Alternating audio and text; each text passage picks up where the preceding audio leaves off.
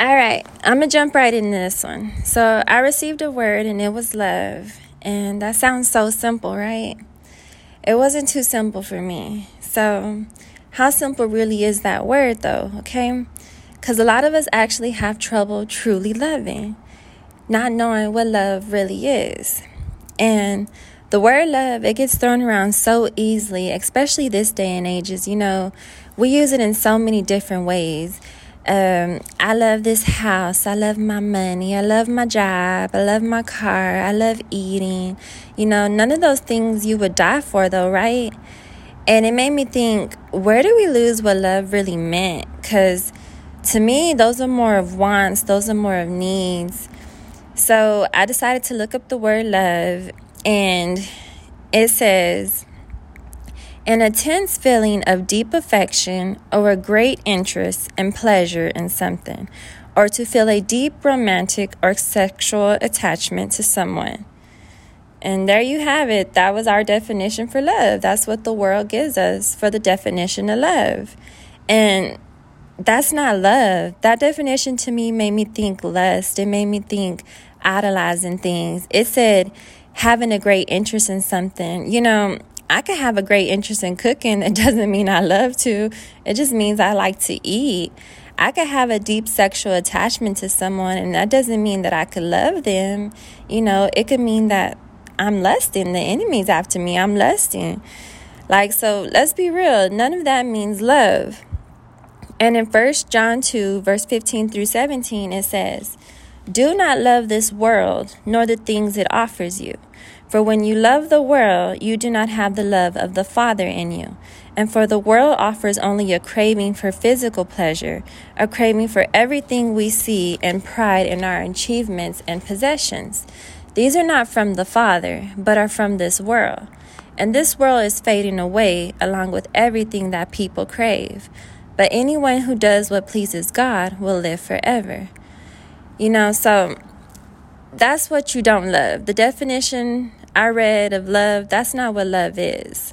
That's of this earth. Those are earthly things. Love is God.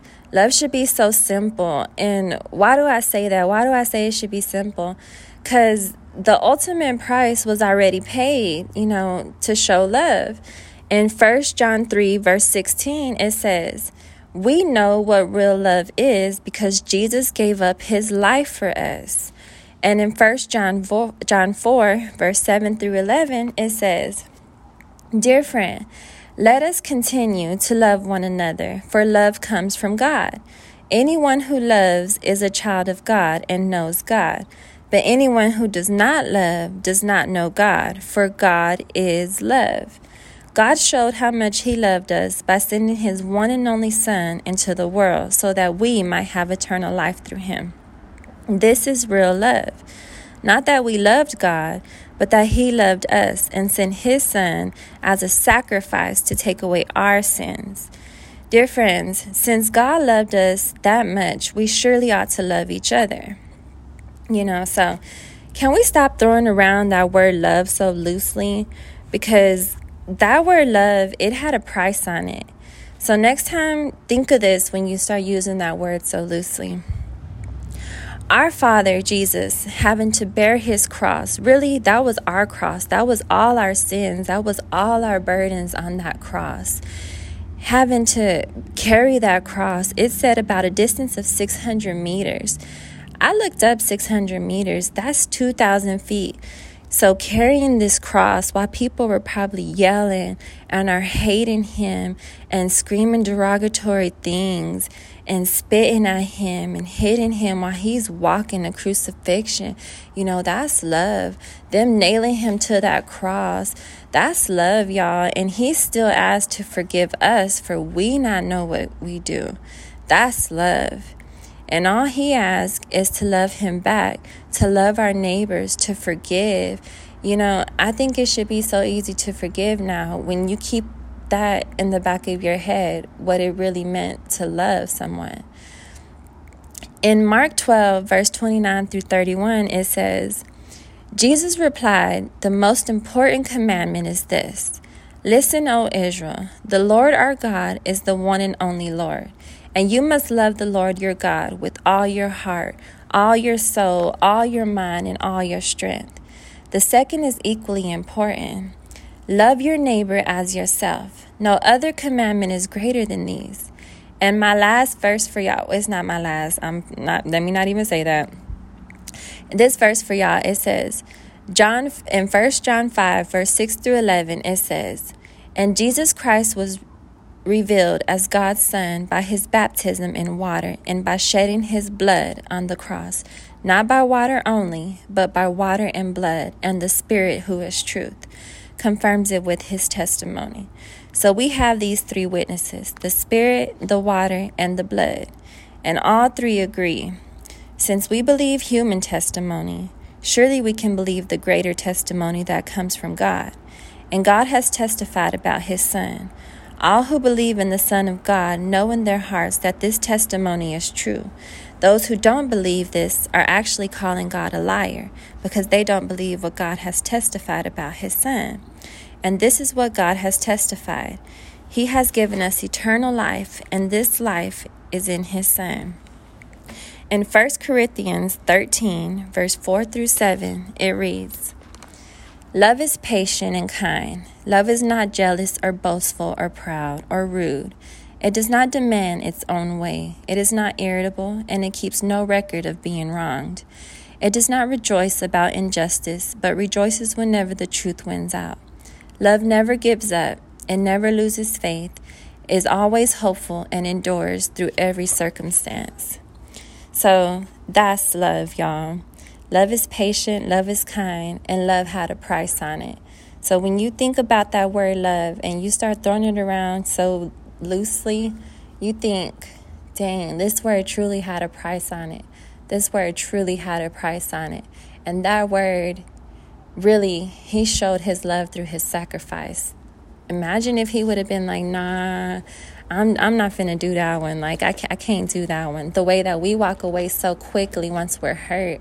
Imagine if our Father, if Jesus Christ would have been like, no, nah, I don't want to go through that crucifixion.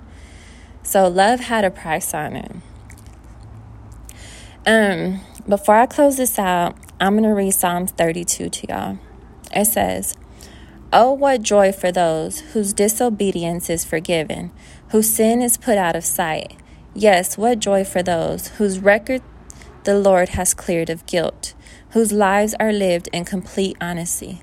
When I refused to confess my sins, my body was wasted away, and I groaned all day long. Day and night your hand of discipline was heavy on me. My strength evaporated like water in the summer heat. Finally, I confessed all my sins to you and stopped trying to hide my guilt. I said to myself, I will confess my rebellion to the Lord, and you forgave me. All my guilt is gone. Therefore, let all the godly pray to you while there is still time, that they may not drown in the floodwaters of judgment. For you are my hiding place. You protect me from trouble. You surround me with songs of victory. The Lord says, I will guide you along the best pathway for your life. I will advise you and watch over you. Do not be like a senseless horse or a mule that needs a bit and bridle to keep it under control. Many sorrows come to the wicked, but unfailing love surrounds those who trust the Lord.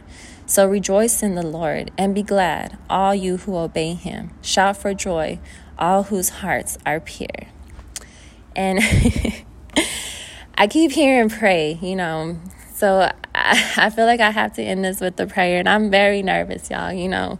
This is the beginning for me. I'm really, truly, truly walking with my Father. So I asked y'all to join me on this journey of walking with him and truly trusting him. So I'm going to end it with the prayer. So if you can, bow your heads, close your eyes, do it in your heart, however you can right now. But dear Heavenly Father, I thank you for everything that you do and everything that you continue to do. Father, I pray that whoever ears this touch, whoever hearts this touch, whoever minds this touch, Lord, that you speak through them and that they hear your word however they may need to hear it, dear Father. I thank you for the opportunity that you lay before me. For you, I said, I am your walking and living vessel upon this earth so that you may use me however you need to, Father. I thank you, Father. I thank you. And in Jesus' name I pray to you. Amen. Thank you, guys.